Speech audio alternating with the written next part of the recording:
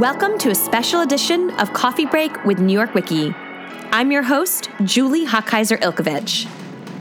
On this episode, we'll be sharing interviews with 5 inspiring women who we talked to at the New York Women in Communications Student Career Conference. Our guests talked about the importance of knowing your worth, staying curious, and what it takes to be a team player and a standout employee. We learned so much from each of them, and we can't wait to share their advice with you. Our first conversation is with Liz Pearl, digital strategist for teen trends and technology. Hey, I'm Liz Pearl, and I'm a digital strategist. And what I basically do is I help brands and people understand what teens are doing on the internet, why they're doing it, and how to reach them in meaningful ways that also helps them meet their goals. Our show is called Coffee Break with New York Wiki. So the first question I'm going to ask you is, what's your coffee drink of choice? I like black coffee, sometimes with a little bit of milk, but not non-fat. I like 2% or whole milk, going with the real stuff. No sugar, no sweetness. No sugar. Come on. Wow. Hardcore. That's for wusses. Like my coffee real. You can actually taste the flavor of the coffee versus what I do, which is like have a cup of milk and sugar basically with one splash of coffee. I also brew it with because I brew it myself most of the time on most mornings with way too many scoops of coffee, like so much that I'm literally shaking when I get into the office. It's terrible, but that is how I function. It's Gilmore Girls style. Exactly. Too much coffee. That was a really good pop culture reference. Thank you. That's well, we're back into Gilmore Girls. Right, I know. And I just started watching all of Gilmore Girls from the beginning, so I'll be ready for November. Can you tell us the steps of your career that got you here today? So step by step, your earliest experiences that were relevant to where you are today as this digital strategist working for yourself. Sure. I always knew I wanted to go into writing and media. Ever since I was a kid, I actually thought maybe I wanted to be a novelist, and then I went to college and I joined the school newspaper and started writing there, and actually got it in my head that I was going to be a print journalist. I was going to work for a magazine. And it's funny that I thought that because I was actually a digital kid. I love the internet, and what I really wanted to do actually was be very serious journalist covering the internet and technology and science and really serious, extremely nerdy topics at places like Popular Mechanics or Popular Science. And the reason why I assumed print and actually saw that this career for myself, 5 to 10 years of being a print editor, I saw it laid out for me. I kind of knew how much money I was going to be making at each step, is because that's where the jobs were. And that's what was actually kind of the sexy job to have. Digital media existed, but there weren't actually that many jobs. That's how old I am. At the time, and it wasn't looked at as actually something that was so serious. So I just didn't think I was going to pursue it. And as it turned out, I actually couldn't get an internship anywhere near my interest, which was, these nerdy things. Not nerdy, really cool. Actually, I shouldn't say nerdy, very cool things. And I was really discouraged, but my mom encouraged me to start applying for women's magazines and fashion magazines as an alternative, as an internship. And I don't know if I mentioned this side note. I went to school in Canada, so I actually wasn't part in New York. I didn't have any connections here. I knew nothing about it. I just knew that it's where things happen and it's where I wanted to be. So I applied to a whole bunch of fashion magazines and somehow got an interview at 17 Magazine and landed an internship there. And that propelled my entire career. Do you know why you got that interview? Do you know why they picked you out of for the job a million dreams, what do they say? For the job a million girls would kill for? Right. Well, I know that it wasn't because I wore a suit to my first interview. I wore a suit. Legitimately wore a suit with these horrible boot situations. So it definitely wasn't because of that. I'm not sure, but what I will say is I think that I ended up there, and I hope this is what they saw in me, because actually, as it turned out, the very best place to learn about and understand what was happening on the internet and where the internet was going was in the trenches with teen girls. Mm-hmm. And even though that wasn't what other people might have perceived as serious journalism, right? Or, path that would lead you into technology in the way that, if you worked at Popular Mechanics or Popular Science at the time would, I did it anyway, and I pursued that, and actually loved working with young people so much and learned from them so much about technology trends and internet trends that 5 or 6 years later, I actually ended up at one of the biggest tech companies in Silicon Valley, sitting at the table with some of the most well-known and important designers and engineers, having actual influence in products that are being developed for hundreds of thousands of people around the world. And let me tell you, had I gotten that job at Popular Science, I would have not developed the skills I needed to have been able to get that job and be valuable there. No, it's amazing to realize, that what you planned for yourself just was not the path that you were intended, right? You were supposed to take. Do you feel like there were signs along the way that pointed you in certain directions? Because you went from 17 to where? What were your next steps? Right.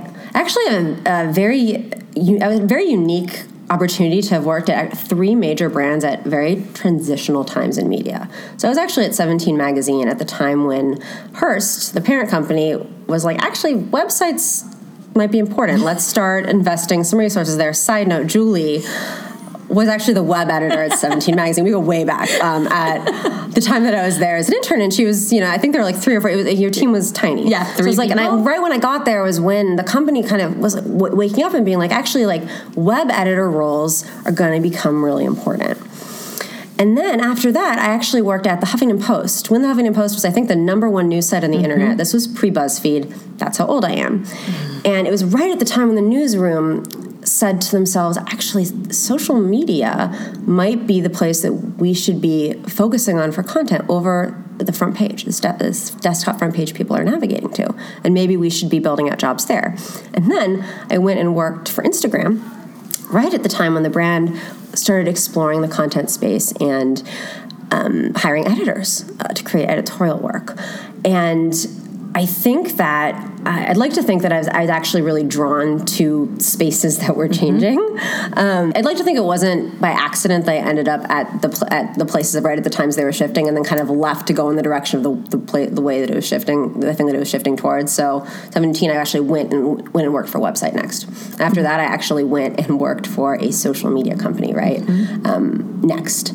And it's funny, I didn't actually think to myself, this is the path I'm going to take, but I think that when you're interested in something, when you think about something a lot, you taste it in your mouth and you talk about it a lot, and you write about it a lot, and you talk about it with your friends, and it actually it weirdly manifests itself in a way that creates these opportunities for you. So a good example of that was when I was at the Huffington Post. I was actually writing a lot, sort of in my, as a side to my job, this wasn't the heart of my work, around teens and social media. And I was really obsessed with this idea that parents needed to not be scared about what they were doing on social media. And actually the content they were creating was incredibly powerful. And it was just as powerful as a lot of the content that we were consuming in traditional teen media. And so I was writing about it. It was all around the ether, and then Instagram found me, right? And for me, that came out of the blue. I'd never even considered working in technology. I'd never set foot in California before. It was just not part of the path that I saw for myself.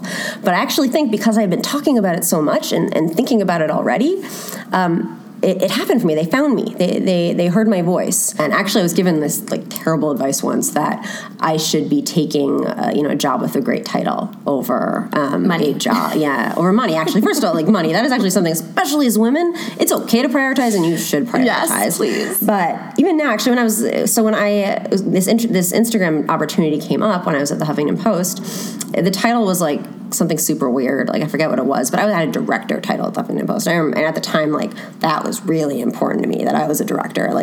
Mind you, nothing I was doing was director level, but I was young and I'd been conditioned to think that was that was going to help me propel forward in my career. And I've been interviewing at this other really big media brand for a title that was a VP title. It was corner office, really big deal. And I thought maybe if I interviewed at Instagram, they would hurry up and make me an offer for this, what I thought was a really prestigious job. And then I went out to Instagram and met the team, and I realized that the coolest shit was happening out there, and this title, which was meaninless, and the job, again, I wasn't going to have a big team, I wasn't going to be in control of everything, but the job was actually going to be way more important, right? We're going to shape an industry. The job itself was so much more important than this important sounding title that I had in this other space. So you've made lots of steps and jumps and leaps throughout your career, both internally at companies and then between companies. How do you approach your boss to tell them that you're ready to take the next step in the career? So it's either at that company you want to move up, or it's time to go. You may both know it's time to go. Maybe you only think it's time to go. How would you approach your boss, or how have you done it in the past? I try to be as honest as humanly possible with them. And actually, I've only started doing that since I became a manager, because actually it's really, really easy to tell when someone is being disingenuous with you. And actually my biggest pet peeve in the world is like people that come in and use platitudes, right? When they're talking about following their dreams, or not that following your dreams isn't something that's genuine, but like, come on. So I try to be really honest. I think that especially if I want to stay within the company and I want to move up, what I do is as I'm doing my job, and especially like actually in communications careers are going to feel really similar, I think, where like there's not really a job description. You're kind of doing, you're really helping create your job yourself as you're doing it. I have a spreadsheet and I keep track of what I call like ways I've had impact. So impact's like the word I like cling to, and I keep track of it and I like keep a list of it. And I actually go to like I have like the company's goals written out, both numerically, right? If you're working at a place that is looking at metrics in a specific way, and also just like mission wise, right? Like where are they this video, like the thing your publication wants to tackle next. I match it together and I like literally go in with it to my boss, being like, here's my impact this half. Here's how it matches to the company goals.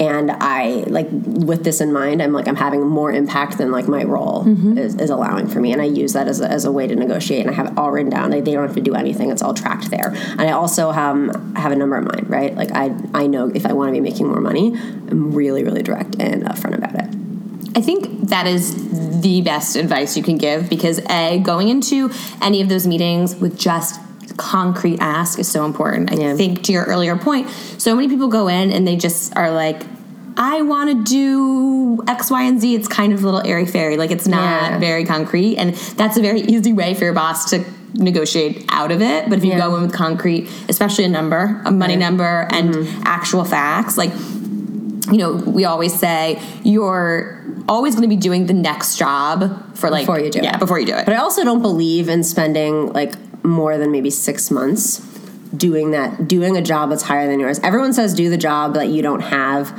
but I actually don't think you should do it for that long. Like you actually, if you're doing something that's way beyond your pay grade or the scope of your job, don't let them get that from you for free, because they actually will. Unless you ask and you put your foot down, they probably there's no incentive for them, right? Unless they understand that they kind of get the sense that they want to keep you around. Sometimes some companies are really good at predicting that, but you can't bank on that. I think 6 months is like the magic number, because a year you're going to be so angry after a year. Exactly, and then you're like this pent up being like, I'm doing this thing, and in my head I should be promoted, and you should be reading my mind, and then they promote you, and you're going to be expected to do it for 2 more years, and it's like you already are mad about it. Like it's just a bad plan. I think that's a great plan. 6 months, that's it. Yeah, go in, fight it. And sometimes, how have you known in the past that it's time to move on? Because sometimes it's just time to move on. Right. When I feel like I know everything about the thing. And you go, I think we all, in any job, and this continues even when you become an expert, I think women have imposter syndrome, right? So you go in, you feel like you know nothing. For me, when I'm at a place where I have gone in, I've shaken up the thing, I've like gone in and learned a bunch of things, and I'm then standing there being kind of this like traffic light, like pointing everyone in the company at like all the things instead of going in and learning myself, being like, here's what I learned, here's what I learned, here's what I learned, here's what I know, here, do this. Then actually it's time for me to, even though it actually feels really good, right? Because it feels like you have a lot of power, especially with like shit changing in media so fast. You need to be making sure that you're in a position where you're learning new things and creating new things. So that's actually the exact moment that you make sure that either you move into a new job or take on something new, or maybe move companies to challenge yourself. Yeah, we've had many guests say that, like, if you're not learning, time to move on. Yeah, and it's also figuring out, what, lack of a better word, like what exactly it is that you're good at, not necessarily interest-wise. So for me, I realize now, and again, I've had some time to think about this, so I don't expect people earlier in their career to know this right away, but I know the thing that I'm good at, the thing that energizes me, is going into a company, sort of as like the only person that knows the things that I know. So for me, that's, understanding things about what's happening, team culture online, emerging trends, social media, technology, sort of shaking things up, going in there and like helping a company understand it, get behind it, how should we be staffing it, what should programs look like, where should we be focusing, how do you measure impact, like doing it in this very kind of like startup-y way. I love doing that. And then I find that, once I have all the people, we've hired people, we figured out what it should look like, and we're actually going to implementing all of these programs, and I'm in a position where I'm, managing people or like, kind of heading it up, I get bored like real fast. It doesn't energize me unless I'm on the ground, like working at all hours, being insane, making a mess. So then and it's funny that I just did this without even knowing I was doing it. I would move to a new company and I would do that there. Then when I got to that point, so at Huffington Post, I ended up launching like a teen section, and we did a couple other things, and then I, was promoted into a director role. As soon as I got there, and I wasn't like launching a thing, and we had people in place who actually knew everything that I knew. I like taught them, and we like did the thing. I went to another place, Instagram, when I was the very first person they ever hired actually to do that had any expertise in teens, and they knew teens were important in teen strategy, and they were just like, well, tell us if it's important, and how it's important and how we should be looking at it. So then I went in and did that there, and actually 3 weeks ago, I was working there at the beginning of the month, so I've left fairly recently. And, I left again when I was at the point where I was like, actually, we built out this like amazing team. I was actually super, super happy. I also really, really believe in moving on when you're in a really, really good place. Like when you're happy, when you're comfortable, and people like you, and there are new opportunities coming up around you. Don't leave when you're unhappy, which is an awful thing to say. I mean, if things are really, really miserable, find a way out. Don't torture yourself. But the best time to do it is not to catch it before you're miserable.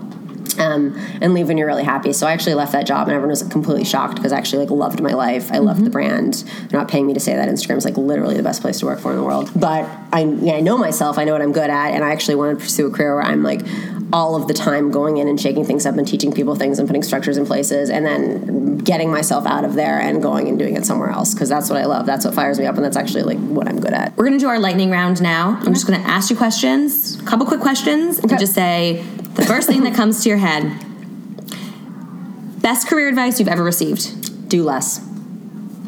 And for me, I can expand a little bit about that. I want to, even though it's a lightning round. Yeah, I need to know. Sorry, I have this tendency to want to do everything and have the most impact. And actually, and I think we all have this, to do the things that actually are the coolest to talk about, right? If I had an opportunity to go visit the set of a movie or whatever it is that makes me excited about. I had at Instagram, we had the head of our marketing team said to me, it was just Liz, you need to do less. Yeah. And you're going to have more impact if you do less. And it really forced me. I was doing, I think, 10 things at the time. He's like, pick 2. And pick the 2 things that are not necessarily, the ones that you think are the coolest to talk about on Facebook, which, again, I don't think everyone's like this. I was certainly like that. Pick the 2 things that actually have the most impact in the company. Think about it. What actually, what's the company trying to do? What can you focus on that is legitimately going to push that needle, and focus all of your energy on that, and you're actually going to, having more impact at the company. That actually taught me how to focus in a way that I've never been able to focus before, and it propelled my career. What's the worst advice? You mentioned some bad career advice, but what's the worst career advice you've ever received? If you put your head down and work really hard, then you'll succeed. I think it's really, really important to promote yourself in the work you do, not just internally, but definitely internally, but externally as well. It's gonna, especially with social media. Don't be that person who overshares, but if something cool happens in the company, make sure to take the time to share it. I know it seems really annoying to when you're done your work being I have to take this time and this as an aside to probably do this. It's actually it's part of your job. You should do that as part of your job in terms of taking care of your career.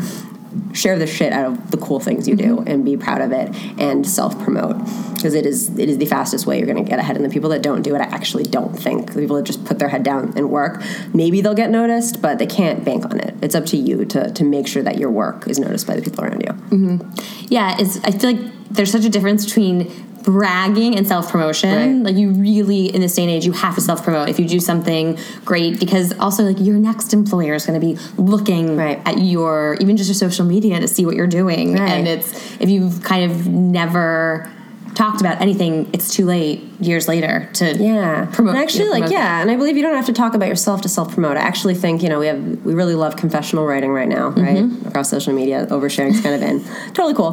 But actually the best way to do it is to just share work. I asked you a lot of questions today. We talked a lot about your spectacular career advice. But Spectacular. I'm a genius. I think so. I learned a lot. Where can people follow you online? Where are you self-promoting? I am all over the internet. You can find me at Liz Pearl, and that's spelled P as in Peter, E-R-L-E. And I am Twitter, Facebook, Instagram. I'm on Snapchat too, but like you're only gonna get like really boring pictures of my sister's cats. That sounds as pretty of right good now. to me. Maybe I'll have more time soon, but feel free to follow me anywhere. And actually, I almost prefer people to follow up with me on those platforms as opposed to email. I'm actually really responsive. And if I don't respond right away, just keep bugging me. I don't actually care about being bugged a lot. It doesn't bother me, and sometimes I require it. But yeah, I'd love to talk to you. I'd love to talk to anyone. Awesome. So Liz Pearl, at Liz Pearl everywhere. At Liz Pearl, yeah. And on Facebook, Elizabeth Pearl, but you'll probably find it under Liz Pearl. Thank you so much for being here. This has been it's been a blast from the past for me, but also an incredible conversation where I learned a lot. Our next conversation is with Jennifer Falk. Hi, I'm Jennifer Falk. I'm here from Mattel. I'm a senior marketing analyst for global content strategy and distribution. Basically, what that boils down to is I head all of our marketing and activation across all of our YouTube channels right now, where we do our content distribution. So any sort of Barbie content that we may also put out on DVD and Netflix or iTunes, we're also putting that on YouTube now, creating YouTube channels for all of our kids and our brands. And then we're also creating tons and tons of original content. So I work across about 26 different brands globally, and I head our channel management team, our marketing team, which encompasses analytics and all of our media activations. Great. That sounds great. How long have you been doing this? So I actually got my MBA about 2.5 years ago, and I was doing my MBA internship at Fisher-Price, which is a subsidiary of Mattel, and it kind of rolled into this. So in my current role, I've been there 2 years. Great. I did not know Fisher-Price was part of Mattel. I don't Yeah. So Mattel is Fisher-Price and then also American Girl. And now a new brand or an existing brand that we've recently acquired called Mega Bloks. So what is your coffee drink of choice? So right now I am pregnant. Congratulations. Thank you. Expecting my first child. So caffeine is sort of a no-no.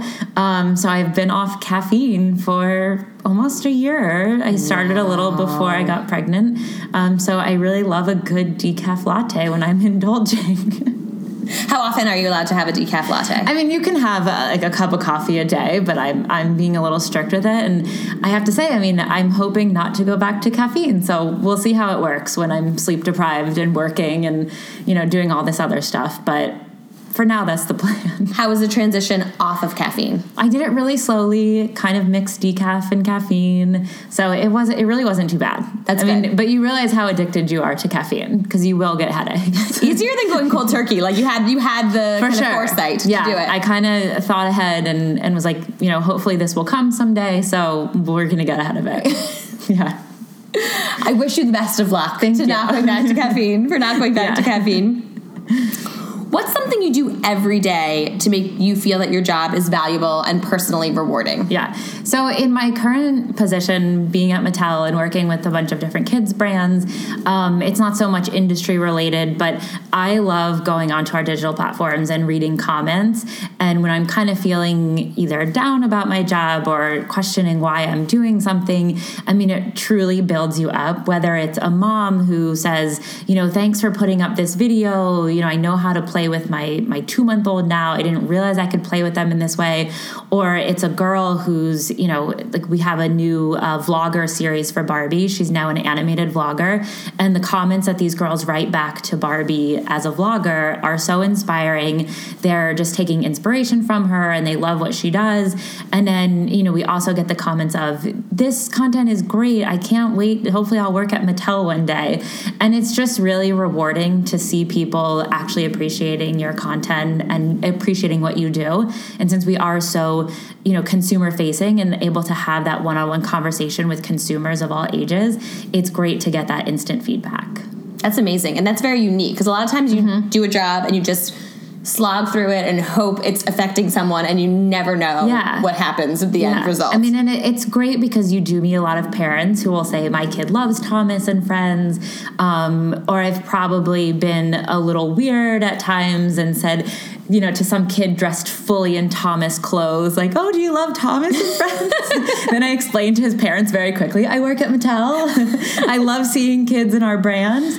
But it is something that's very tangible, and it's something that I also learned early on when I was working in other jobs within the same industry. But it does matter what you're doing day to day, and it matters what you're sort of focusing on, because toys to me and kids content is a lot more entertaining than when I worked on a car account. Mm-hmm. And I didn't even drive because I lived in New York City. So it does make a difference. So I try to focus on that because that's an aspect of my job I really love.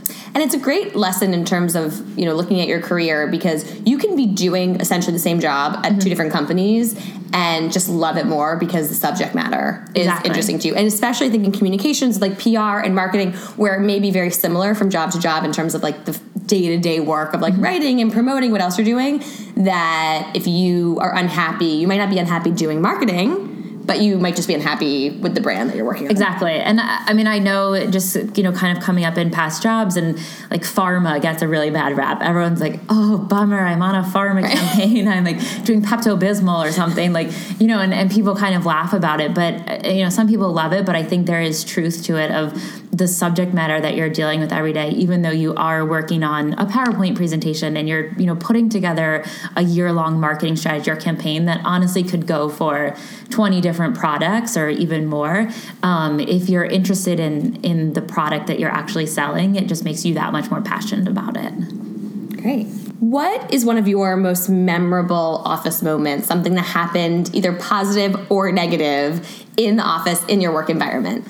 So I have one that's sort of related to my current job, where when I first started, I'm based in New York City and our headquarters is in LA. And then we also have American Girl, which is in Wisconsin.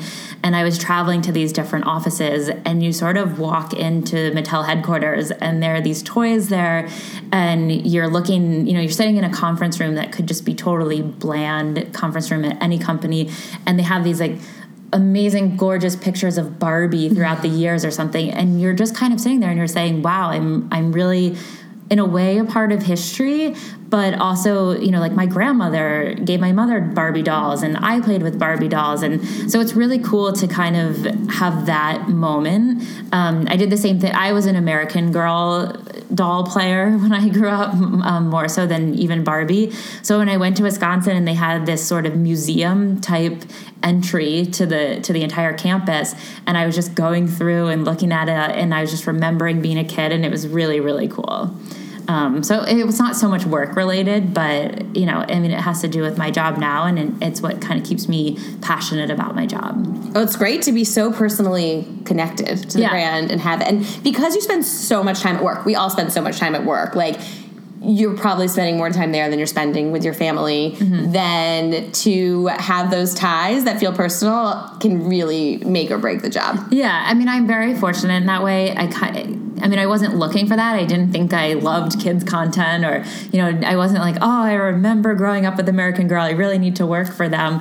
But it kind of happened that way. And then as it evolved, like, it's something that is very important. So, you know, I think it definitely speaks to working with products that you either use or that you believe in.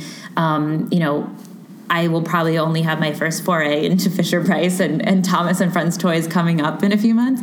But it is still something that, like, I gift to other people, and I believe in the quality of our products and stuff like that. So I think it helps really when you're doing your day-to-day to not get bogged down. This podcast, it's all about career advice and hearing about, you know, personal career experience and what you've learned.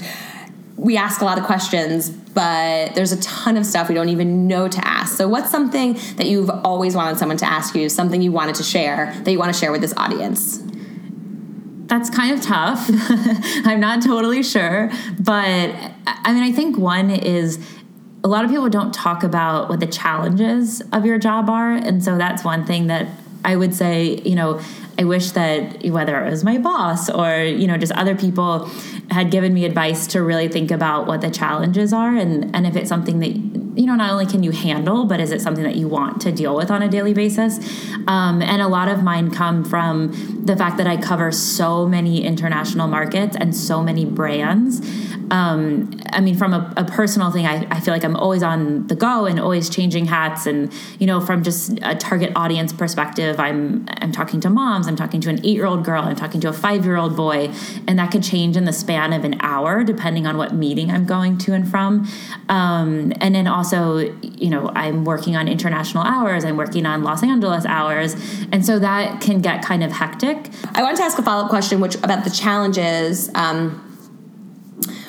Who do you talk to about your challenges at the office? Do you talk to your coworkers? Do you talk to your manager? Or is that something you try to save just to talk to your family and friends and not kind of bring it into the actual work environment? Yeah, I'll talk to coworkers, but kind of trusted coworkers. I'm very conscious of whether or not I'm sort of complaining, but I will talk to my manager. I have a very good relationship with him, and I think that's very important to have a manager. You have that relationship. So we will sort of have, powwow times where, I have these different challenges, but I try to come up with solutions for them. So right now, like working with my international markets seems to sort of be spiraling out of control. And so I'm developing, a better process that we can work with them and sort of set some boundaries and communicate that out to them. So I definitely talk to my manager about that, but also try to come up with solutions when I go to him so that I'm not just always bringing the bad. Mm-hmm. That's great. Complaining's become a theme of today, which I like. Like, should you complain at work? Is it hurtful or helpful? And I like that you said you try not to complain. Like, even if you're talking about challenges, I think that's different than just complaining for complaining's sake. Yes. We're at the Student Career Conference for New York Women in Communications, filled with college students learning about careers in media and communications. What is a piece of advice you would like to give to your college self? What did you wish you knew about careers when you were in school that you want to go back and tell yourself so that it might make things easier? Sure. Well, one thing is, I think when you go to conferences like this and everyone's giving you advice, it's really hard to say, how do I do this piece of advice and this piece of advice and take this piece of advice and execute on all of them? And I don't think that you need to. I think you need to kind of follow your path and listen to yourself and do what you want. And I kind of when I was in undergrad, wanted to do marketing and advertising. I was a marketing major at a business school.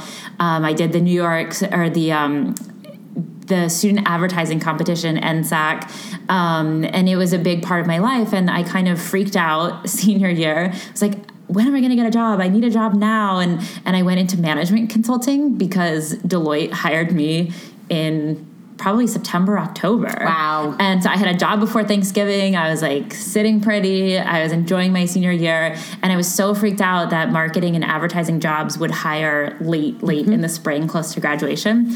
And so, I've obviously since left that path, but, I took valuable experiences from that. But I also learned that, it will work out with what you want to do. And I'm sure people told me that at the time, but actually listening to myself, because I knew I didn't really want to go into management consulting. I wanted to do something in marketing and advertising. So, I do think it's about gut checking and having faith in yourself and in your network and people around you that they'll help you get through it and things will work out.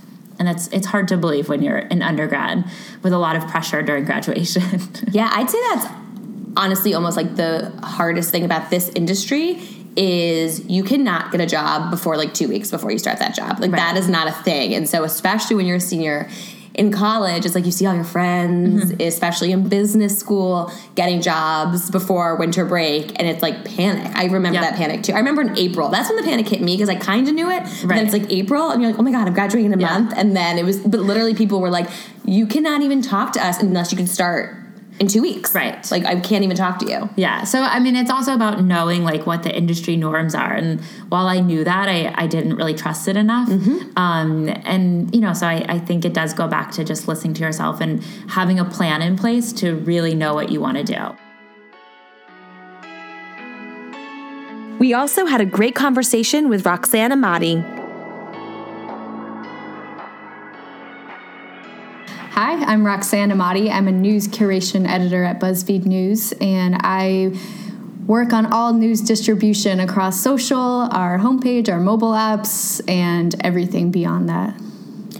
How long have you been doing that? I have been at BuzzFeed for a little over 6 months, which feels like a lifetime. I feel like a veteran. Is it a crazy pace working at BuzzFeed? It is insane, but it's fun. And I think anything online or with social, the platforms are changing every 6 months. So what we were doing a year ago is that's old Twitter. Why are you doing that now? So I think it's just constantly being on your toes, but it's fun. Where did you come from? What was your last job? I was actually at a tech nonprofit in Seattle that was a startup, and it's called Code.org, teaching the world to code and getting computer science in schools. And we worked with President Obama, Apple, Twitter, Amazon, Snapchat, every single tech company. And I was doing basically all social, some PR, product, our homepage, blogs, everything like that. And it was fun because I knew I wanted to get back into journalism. So now I have come back into a newsroom and talking about optimizing and A/B testing and understanding product and all these things that I think were a huge asset, actually. That's great. It's such an interesting transition. Oh, I've been all over the place for sure. It's all blurred. We're going to do that. We're going to talk about, actually, let me get here first. What is your coffee drink of choice? I am just an Americano black. I'm from Seattle, so I'm totally not a coffee snob, though. Just keep it simple. Tell us about the steps you took to get where you are today. So step by step from, what you think was your earliest relevant experience to now working at BuzzFeed, because you've had a really interesting career. Yeah, I've definitely been all over the place, and I studied journalism. I knew I wanted to be in the field, came out to New York, did, all the internships. I graduated at the height of the recession when I was a senior in college, interning at Forbes, and they called me 3 weeks in.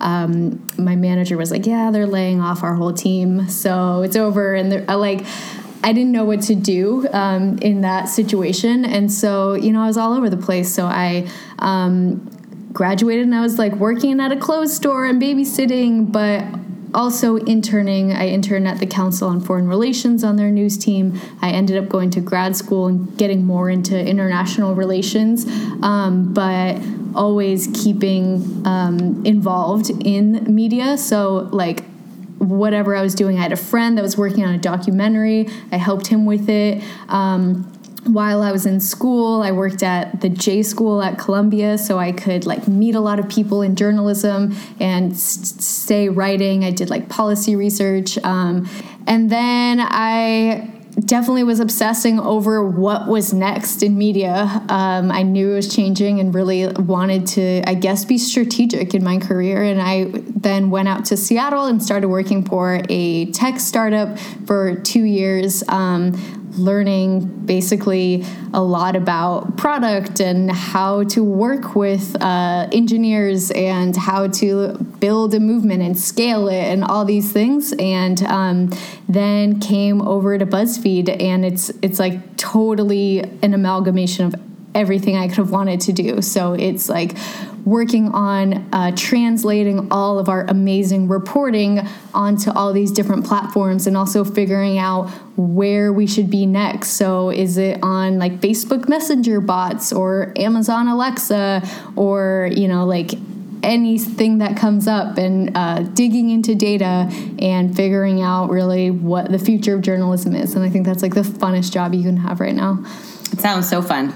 Where do you look to find out, what's going to be, what are the new trends? What's happening next? Because, you at BuzzFeed are educating people on what is next. So where are you guys getting that information? I think it depends on the platform. I'll use, for example, lately I've been obsessed with Instagram, and I'm not looking at other media companies. I will go onto the Explore page that floats up recommended posts, and I'll be looking at these pottery videos or food videos or pictures of Kylie Jenner, and I'm thinking square videos or vertical videos, or like what's the length of these videos, or what's the thumbnail. People who are just using these platforms creatively, I think I've learned more than following the industry for sure. Mm-hmm. And it's so interesting because it's like anyone can do that too. So if someone wants to work in this industry and they don't have the experience, they can use free tools to like educate themselves, which I think has been is a really interesting time to be in. Like you don't have to be going to school or working in the industry to like get the experience, and then you can kind of transition in. Totally. I mean,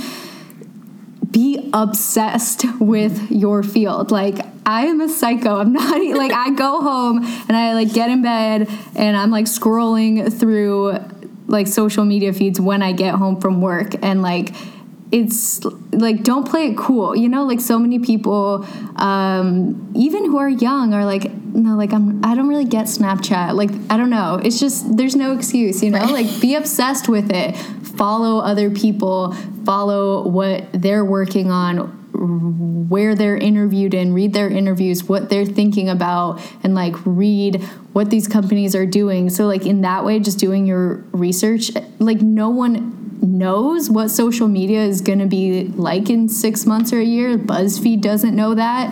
I don't think anyone does. So I really think it's following like these smaller sort of viral movements.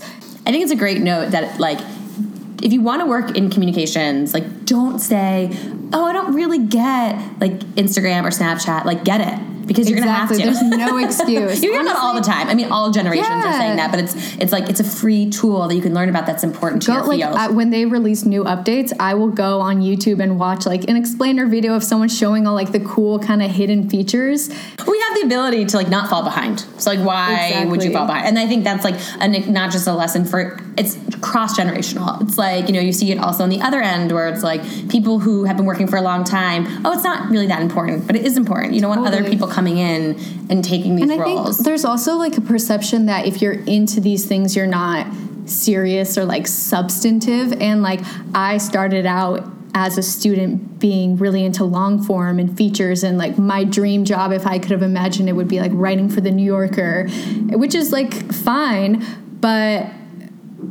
that's so competitive. There's so many people who want to be journalists or reporters, and that's great, but like have something else. Mm-hmm. Like surprisingly still not a lot of people are really experts or like really thinking critically about all these platforms and emerging platforms and where we should be. And so like have that asset, I think is really important. And like it doesn't mean like, to me, the most interesting thing that I do is taking our investigative reporting or like long form features and like figuring out how can we translate this into a Facebook video that does well, or like, you know, something in our newsletter. Like that is really tough, but it's still really important journalism to do that. So that's great. Saying yes is always important, but sometimes you got to say no. You have to say no. What do you think are the best ways to say no and to set boundaries at work? We know setting boundaries is so important, you know, from the start. So what would your advice be around that? But not get yourself in trouble, not kind of lose points with your coworkers and your boss. Totally. It's tough because like you want to be hustling and you want people to think you're a hard worker, and you should always be doing that. And I think saying I don't have time for this is fine. And like actually that shows that you're communicating what you're doing, and just saying, I don't have time. Like there's no way around that. And that's, I think, hard at every level. And I think communicating what you're working on, like I personally have the tendency to just, I'm really busy, so I'm just going to do my work and like put my head down. But people don't know that, like unless you tell them. So I think communicating that, even if it's like with your manager, with your team, like regular updates, which in whatever format you guys do that, to like keep people informed about what you're working on is really important, even if it's not part of your like regular job responsibilities. Maybe you're like taking on this or that, and just say, I don't have time. I just had an experience where I was expecting something from someone and I emailed them about it and like never heard. And so I emailed the next day, never heard. Emailed the next day, never heard. And then finally they wrote me back and they're like, I don't have the answer yet. But I'm like, if you had just told me that then I would have, if you just communicated to me, I don't have the answer, I wouldn't have bugged you. Like, that's totally fine. That's not an issue. But I think people get very either too busy to respond, or if they don't feel like they can give you what you want, they just won't respond. And I just think communication will solve mostly every problem you've ever had in your entire career. Exactly. Yeah. If it's a work in progress, or if you don't know, say you don't know, or you'll get back to me or whatever. Yeah. We are at the Student Career Conference, and you have been giving advice to college students today. What's a piece of advice you want to give your college self? Like, what do you wish that you had known about careers, about your future when you were in college? What would have made your life just easier if you knew it? Oh, there's so much. I think knowing that really everyone is on their different path, that's very corny, but it's not a straight path. And if you don't get your job in your industry right out of college, you're not shunned for the whole time. Or if you want to be a journalist and you do something in PR, I think there's again a stigma about you won't be taken seriously, and it's okay. Especially now, there's so much more overlap in industries that it's okay. It can take you a few years. You can have a windy path. I think something for me is I was very a perfectionist about my work, especially if you're doing some sort of creative work as a writer or something. And I was precious about it and wanted it to be perfect before I showed anyone or put it out in the world. And I have so much respect for young people who are just putting their work out in the world, starting a blog or starting a podcast or, asking for things. And it's okay if people make fun of you behind your back or talk shit. You'll learn so much more by getting feedback. And then that's actually a big part of BuzzFeed's strategy is put a lot of content out there. You'll get data and feedback back, and you can learn quickly and keep improving. And personally in my career, there were so many story ideas I had or things I was oh, I want to do that. Don't wait for a job or an internship or an opportunity to do that. I wish I would have just done it and not thought about it for a few months, mm-hmm. Just get it out there. Just 90% is good enough, and you'll be fine. It's such good advice. And I think a lot of that has come with, those of us who came, of age in the early 2000s. We didn't have the culture of it's okay, get it up there, it can be fixed, we can change it later. And that has been I think an important lesson of the last 5 years, even maybe 10 years of just things can change and evolve. And you'll get so much farther by doing that. If you're waiting for the perfect product, it's never going to get out, or you'll do so much less. And people pay attention to the overall, the overall impact. 90% is good enough. Right. Don't be too precious about it. I like 90%. I think that's good because it's not lazy. Yeah, exactly. I mean, you want to do good work and put good work out there, but everyone's always going to have something to say. Right. So it's good enough. That's great. I love that. Go back and tell yourself that. Tell your past. You did okay. You did okay without that advice. Where can our listeners find you? Where are you chatting away on social media? For sure. You can definitely follow my work on BuzzFeed and the BuzzFeed News app.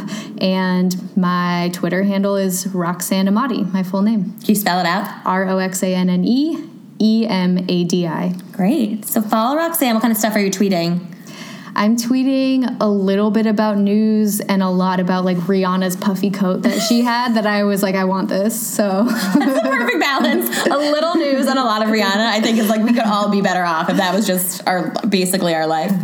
Thank you so much, Roxanne. This was so fun talking to you. Thanks for having me. Next, we chatted with Meredith Ferguson.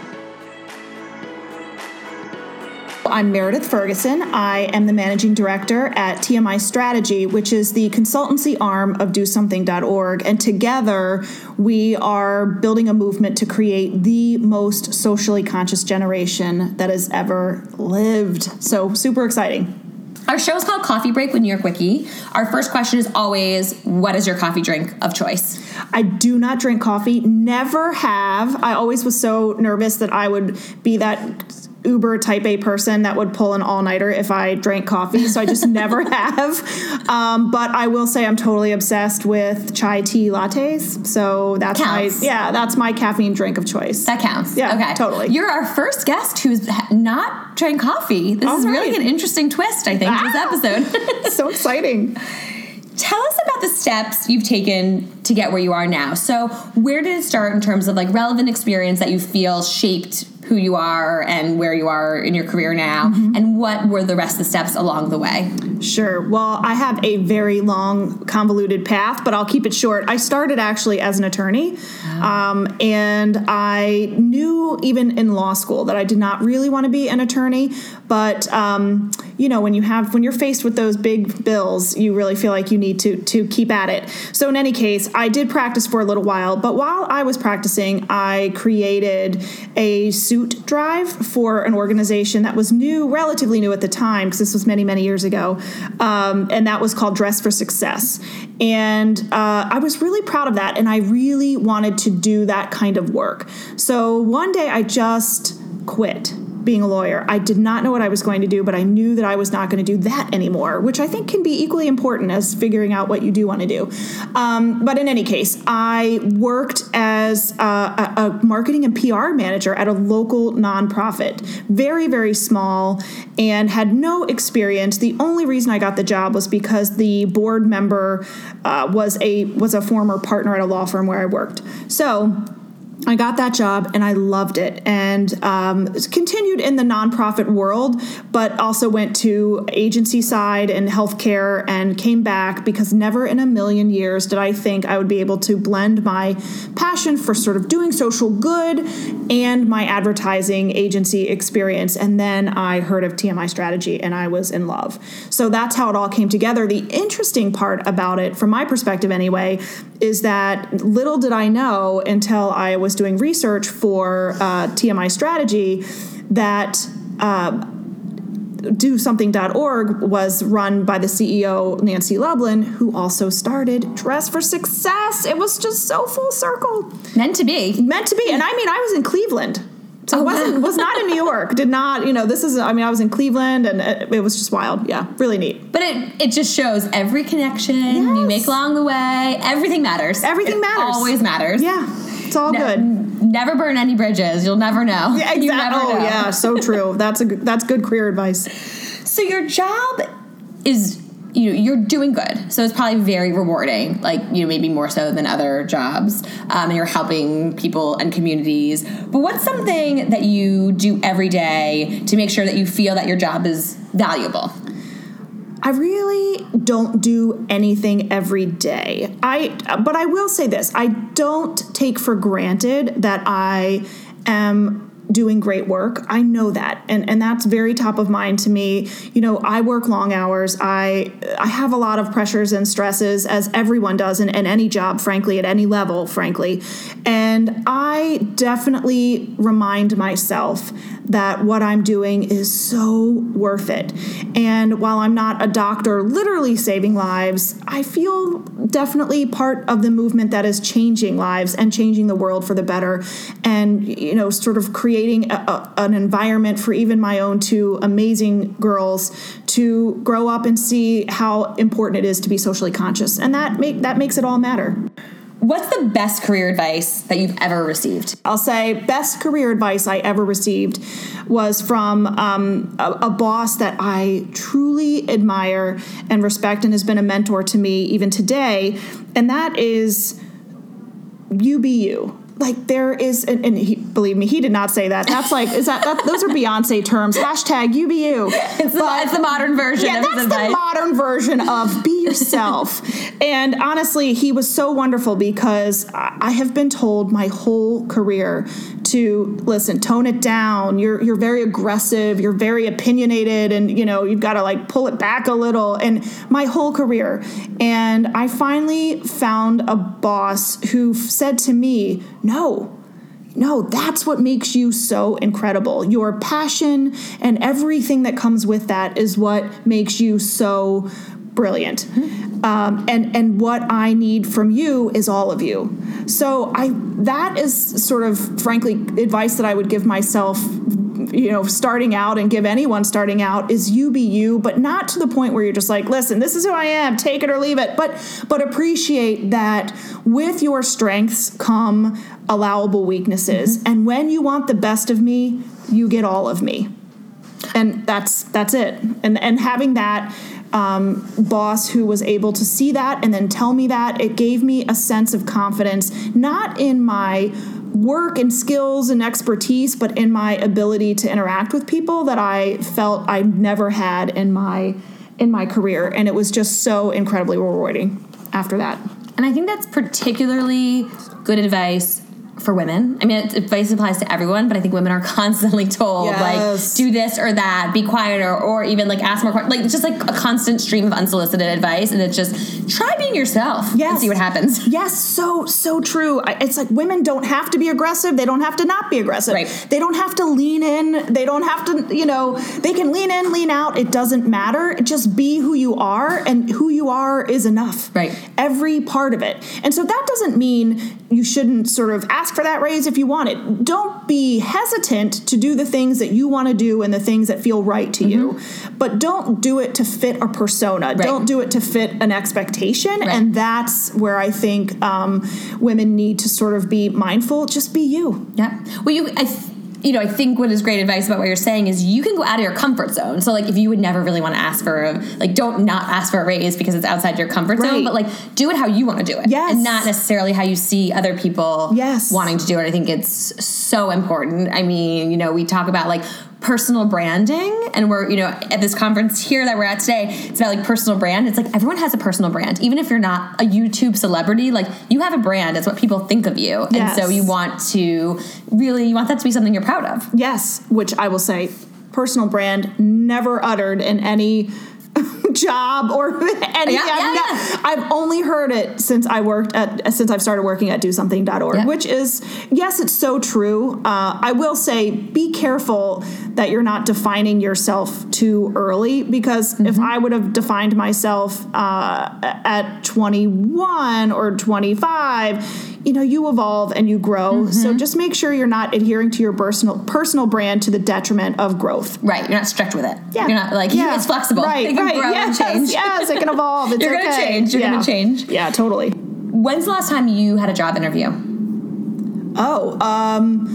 This time last year. Okay, so you're pretty recent. You've been interviewing. Yes, I love interviewing. You do? Oh, great. Yeah. This is perfect. Yes, perfect. Love it. We love to ask our guests classically annoying interview questions. So the questions that you get at every interview that, like, kind of are never related to the actual job, but that the interviewer thinks they're supposed to ask them to, like, get certain components of your personality and see how you think. So, like, the first one, for example, is, where do you see yourself 5 years from now? Can you answer that for us? I think that's interesting that you find that classically annoying. Well, just because I will say, yes, that's true, but I think that's an important ask. Like, as an interviewer, I would want to know that you have a trajectory in mind, that you have some ambitions or some goals that you'd like to get to. And for me personally, it's just growing this agency. I mean, I want to build TMI Strategy to be a significant revenue stream for DoSomething.org, because it's just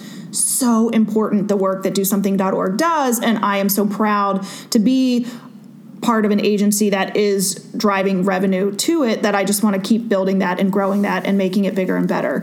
And all the work that we do, even within TMI Strategy, it's not just about being a revenue stream. It's also the work we do is really important. I mean, clients come to us because they need help reaching young people, and they want to reach them in a way that's based in social change, which is just so incredible. So that's where I want to be in 5 years, is just being, leading this agency to great heights and great revenue. That's great. So that to me is not a classically annoying question. I thought you were going to say something like, what if you were a tree, what tree would you be? And there's nothing about that I like. Nothing.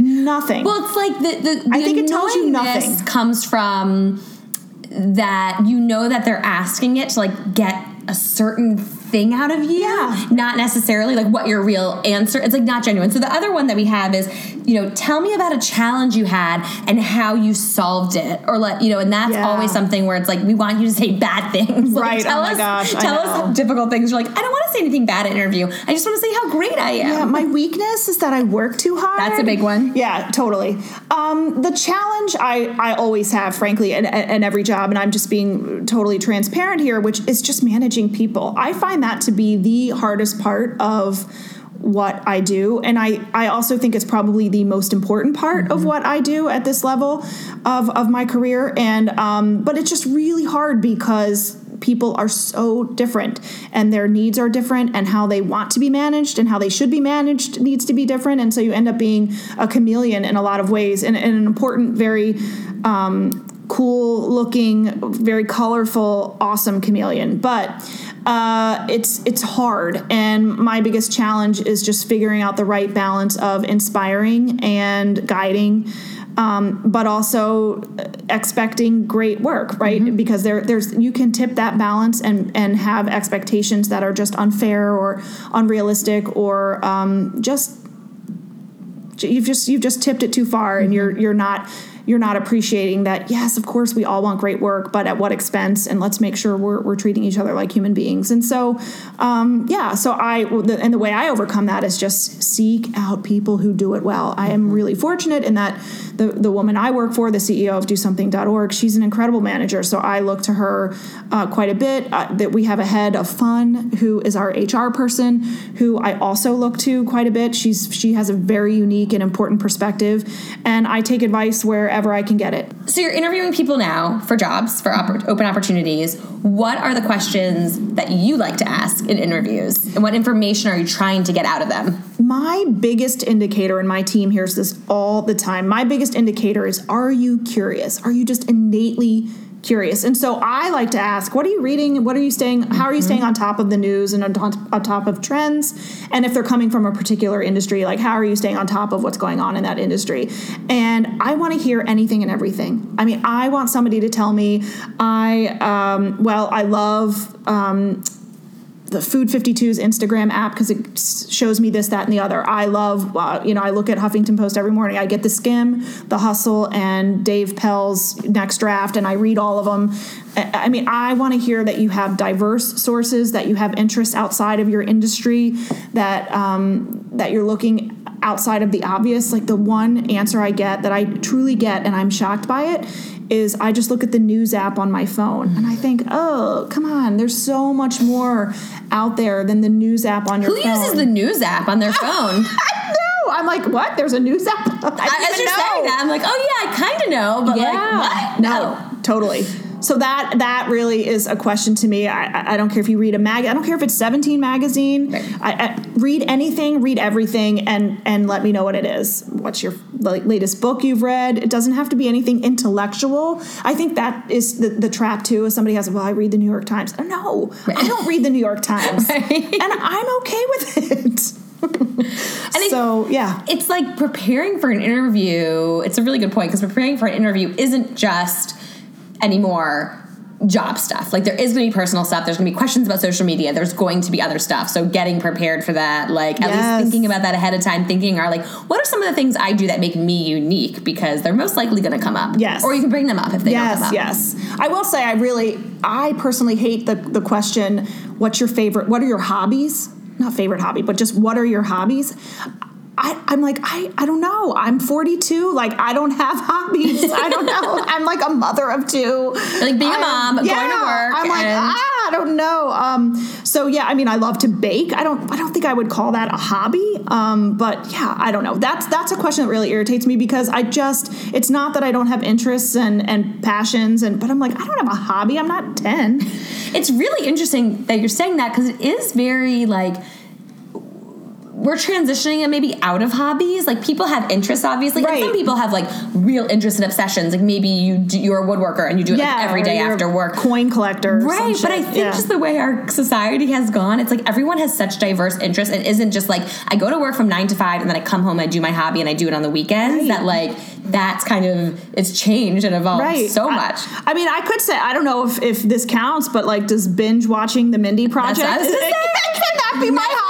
Because I'm in. Yeah. I always like, my family, they always would tell me that like being social was my hobby because that's what I like to do in my spare time. And I really have embraced that because I'm like, yeah, that is technically like a hobby. It's not what you traditionally think of a hobby, but like if I have free time, it's really what you like to do if you have free time. Right. I like to go out with my friends. I like to talk on the phone. I like to be in touch with people. So that's like, but see, a hobby, but it's agree. Not really. But it is. No, I think that's fair. I think that's great. But what it doesn't tell me, like, so for instance, I am an introvert. Mm-hmm. So I give it my all when I'm here. Somebody told me it's like a solar panel or a battery. So solar panel is an extrovert and they absorb energy from others, right? Whereas I am like a battery, meaning I have a life or meaning a battery life and it starts to drain and then I need to recharge. So I guess I'm a rechargeable battery. But point is that I am not social, but that doesn't mean I'm not great at my job, right? And so when I say I like to binge watch Mindy Kaling, I mean, that's how I recharge. I mean, I need alone time. I need time to sort of just like be with myself and my thoughts and actually not talk because I'm with people all day and I love that, but it's like it's exhausting to me.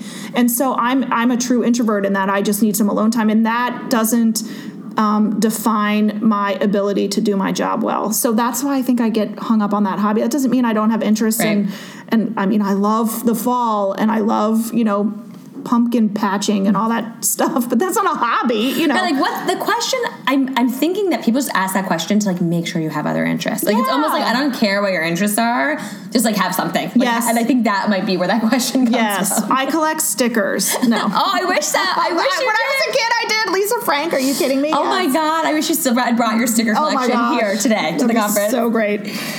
So we are at the Student Career Conference for New York Women in Communication. You had been talking to college-age students, giving them career advice. What's a piece of advice you wish you could give to your own college self? What's something you wish you knew when you were in college that would make your life easier today? There's a great book called Don't Sweat the Small Stuff. Mm-hmm. It's so old school. It was like an Oprah pick when she first started doing that. I think, I don't know, it's like 30 years old. But there's also one that's Don't Sweat the Small Stuff at Work. And I will say, as someone who is, super type A and I'm not a perfectionist by any stretch, but I do want to do really well at my job, as most people and certainly most women do. So I'm not unique to that. But because of that, I can really dwell on things and I can really put too much emphasis on things that went wrong and it really is like, yeah, you screwed up. Like life does not end. Your career does not end. Not everything is a fireable offense. So like, yeah, you screwed up. Just own it and move on. I think if I could tell myself, frankly, I have a hard time doing that now, but I'm so much better at it now than I've ever been. And early in my career, I think I would cry a lot. Like just because I was so hard on myself and it just isn't worth it. It's like, you'll be fine. Everything's cool. Don't sweat the small stuff at work. That's what I would tell myself. And I'm telling myself it today. It's such good advice. Because you can get so wrapped up in it. Like there's a lot of small stuff. Yes. Your whole life can just be obsessing and thinking and and then you can never shut down. Like there's no balance in your life if you spend your time at work and then leave and spend that time obsessing over anything that could potentially go wrong. Yeah, totally. Just own it, move on. Yeah. It's great. Listen to that. Listen. I know. Listen to that, Meredith. Yes. Everyone listen. Meredith, Julie, everyone. All of us. Listen to it. Love it. Where can we find you? Where can we follow your work? What can our listeners be doing to keep up with you and see what you're doing? Yeah, great. You can check out our newsletter. We put out a weekly newsletter. It's called Till Next Tuesday, and it comes out every Wednesday. No, I'm just kidding. It comes out every Tuesday. In short, we call it TNT. Anyway, you can subscribe to that at our website at tmistrategy.org. We also have a blog where we post a lot of insights and learnings and information about young people and social change, and so that's a great place to also stay up to speed. And that's on Medium at TMI Strategy. Great. Thank you so much for your time. This was so fun, and you gave such great advice. Thank you. Thanks so much.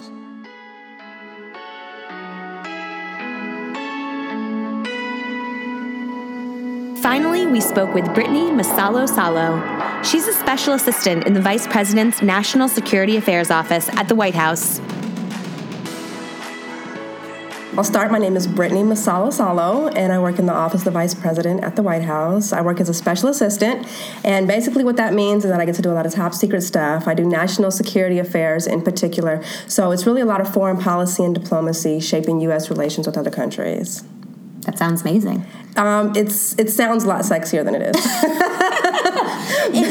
Is it not crazy timing for you with the election? It's absolutely crazy timing. There's so much churning going on right now. Most of us don't even know if we're going to have jobs in January. So, how does that work when the new leadership comes in? Mm-hmm. Essentially, everyone's job is up in the air. So when the new administration comes, just about everybody's job is over. And so there's 10% of us that get to stay on. Unfortunately, I get to be part of that 10%. I'm what's called a historical employee. So I'm going to stay on to help maintain that continuity between the old administration and the new.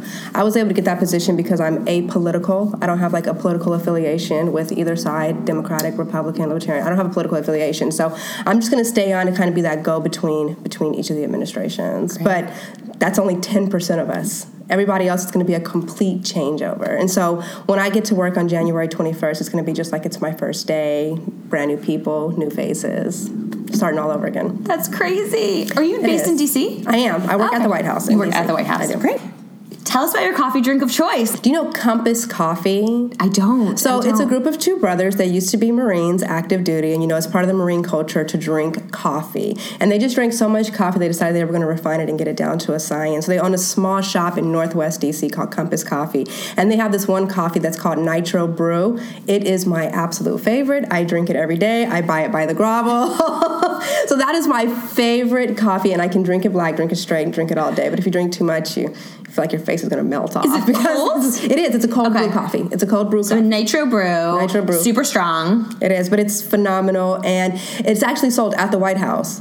And so the fact that it's sold at the White House mess, like so much of us rely on this Nitro Brew just to get us through our job. I think you just gave away like the secret of how our government works. Like this is what keeps it going. Lots of coffee. Nitro Brew. That sounds great. We're going to have to get down there and try it. I love it. Is that what the president drinks? You know what? I don't know. If he does drink the White House's coffee, then it would be that Nitro Brew. Wow! But it's so delicious. It's the best coffee, hands down. Do you drink it black? Like, is it meant to be just like black, or do you put sugar? Since I do cold brew, I drink it black, but sometimes I dilute it just so I'm not over caffeinated at work and that buzzy feeling of that cold nitro coffee. So I dilute it, but I'll drink it black. But I love it. It's the best. I like that you gave those guys a little plug. I did, especially because they're prior service. So I'm a veteran myself, and so I definitely want to give the prior service Marines a shout out. That's great. Because those guys are doing great things. Yeah. That's great. So you're a veteran. When did you serve? I served 10 years now. I'm actually still in the Army, and it's crazy. But I served for 10 years, 2 deployments, went to combat, the whole bit. I went to Iraq both times. I was there during a dangerous, volatile time in 2006, and I went back again in 2008, and I was in a northern area where it was a little bit quieter. But that's kind of what essentially got me to where I am today. Well, that's what I was going to ask. I mean, that must have taught you so many lessons that you can then use in your everyday work life, right? Like, are there certain things that you learned from that experience that help you in the office? Absolutely. So one of the things that I'm going to talk about when I get up and do my keynote here is being the military created a frame of reference for what hard work is. Mm-hmm. The days when I don't feel like getting out of bed and I'm like, I don't really want to go to work today, I remind myself that I could be still in Iraq walking and rucking 12 and 15 miles a day with 100 pounds of gear on, and I'm saying, okay, this is a walk in the park compared to where I was 5 or 7 years ago. And so it definitely created a frame of reference for hard work. And so now I'm an extremely hard worker. I'm notorious around my office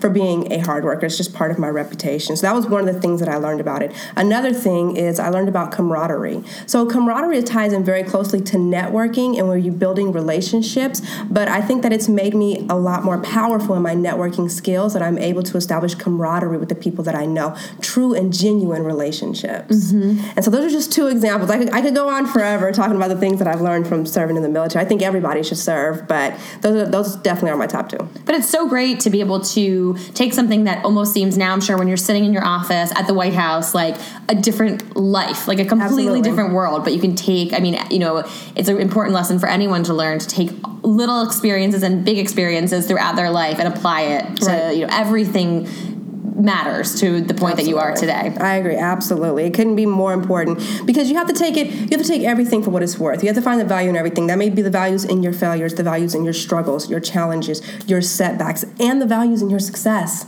And you kind of turn all that and culminate it, and that defines who you are, how you're able to learn from those. And so the time that I spent in the military, I can say hands down that I would not be the person that I am today if I hadn't done that, if I hadn't gotten that sense of discipline and that strong work ethic and the camaraderie and the perspective from being in a war zone and living in a third world country and living in Europe. I lived in Belgium for 2 years while I was in the military, living in Belgium, and just those experiences, they culminate all together to make me who I am, and it affords me the opportunity to bring that perspective into my workplace now. So I have all these experiences that other people's dream that they could have had, and they want to pick your brain, they want to know what you learn, and you become a valuable voice that wants to be heard. It's great. So it's an honor.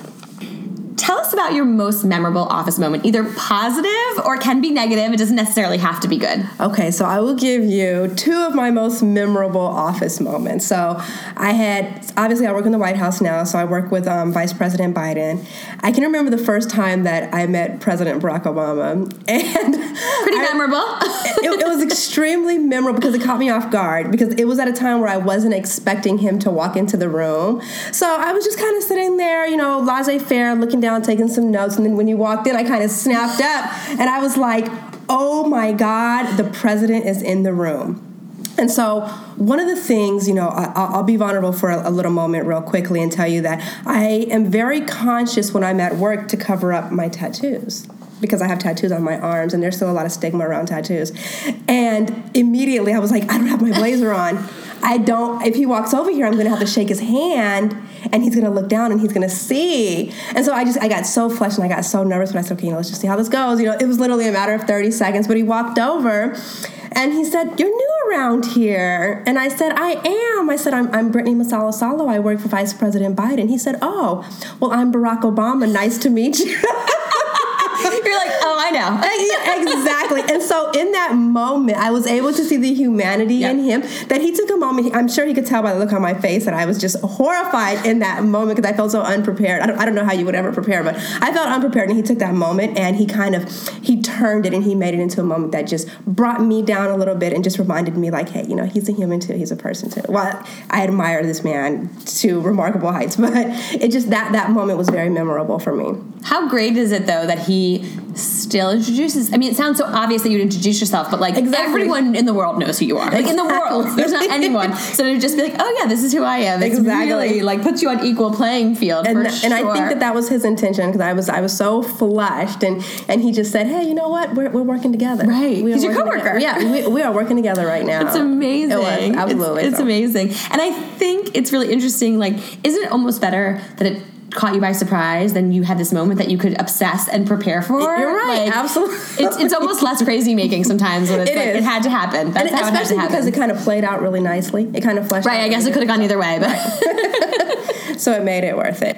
My second most memorable experience was recently, when I traveled with Vice President Biden, I fly on Air Force Two with him, and I had one of those moments that I think we all should take, where we savor our experiences. And I had a moment where I stopped for a split second and I said, oh my God, this is really happening. This is so amazing. So I was flying on Air Force Two with the Vice President, and I got an email on my phone, and it said, the Prime Minister of some country wants to speak to the Vice President right now. And I said, oh my God, he's sleeping. And so I emailed back. I said, how urgent? They said, it's very urgent. He needs to speak with him in the next 10 minutes.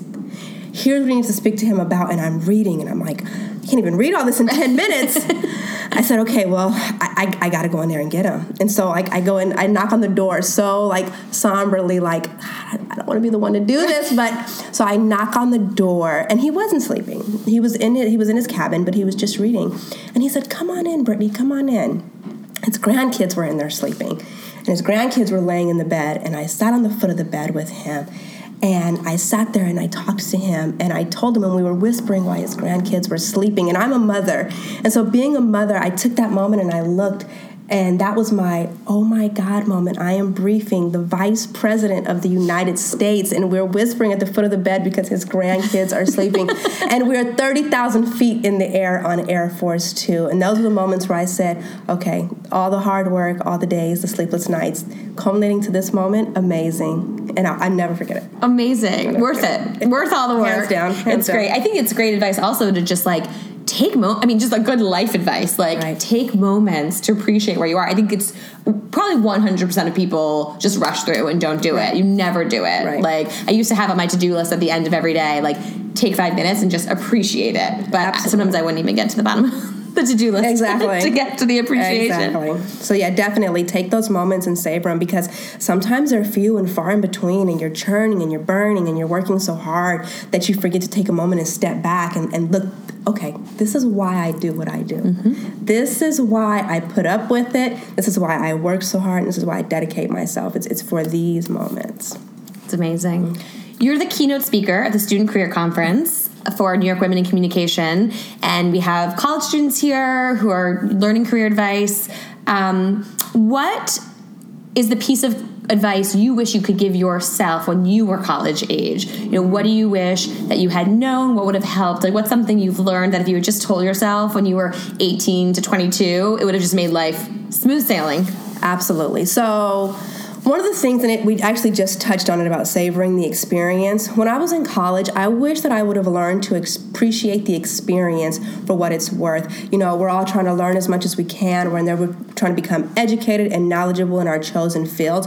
And sometimes we forget to appreciate the experience, appreciate all the other valuable skills that you're getting from that experience, whether it's a sense of hard work and a work ethic, or whether it's a sense of being punctual or being accountable. Mm-hmm. But just from that experience of being in school and going through it, you're gaining so many valuable life skills that are going to be applicable for you when you enter and excel in the workforce. So I wish somebody would have told me just to pay a little more attention to all that, to all the extra besides just what's in the books. Mm-hmm. That's great. That's great advice, and I think it's really hard to kind of focus on that, or almost unfocus, and let yourself see all the other things around you. Because that's what makes it valuable. That's what makes it valuable. I have interns that come through my office, and I tell all my interns the same thing. Like, I know you feel you're in here undervalued. I know you feel like you're in here working for free like a slave. And I said, but do not forget the experience and what you are privy to right now, what you are able to see and what you are able to learn from this semester that you spend here. It's awesome. It's great advice. Thank you. So do you have like personal social media that you want to share? I don't know if you are allowed to have that, or if you have White House social media that you're allowed to share. So it's very interesting. Actually, because I work national security affairs and my job has a lot of covert and secret, I have no social media at all. It's not that it's not allowed, it's highly discouraged. And so, and to that extent, I will say right now, for the record, I speak on behalf of myself, not the White House or the Obama administration, because the ethical lawyers are very, very clear where they draw their red lines. And so with social media, those red lines are not as clear. There's a lot of gray area for us and what we can do and what we can say. And so for me, it's actually easier. While it is a challenge, it's easier for me not to have any social media. So unfortunately, I don't have it. I can leave a business card with you, but I don't have any social media. Well, it's easier just not to cross a line, right? It is to get close to that line. Right. Yeah, not worth it. You have a lot of other things going on that make up for not being on social media. I do. Thank you so much for your time. This was so fun. You've had such an interesting, amazing career, and you gave such great advice.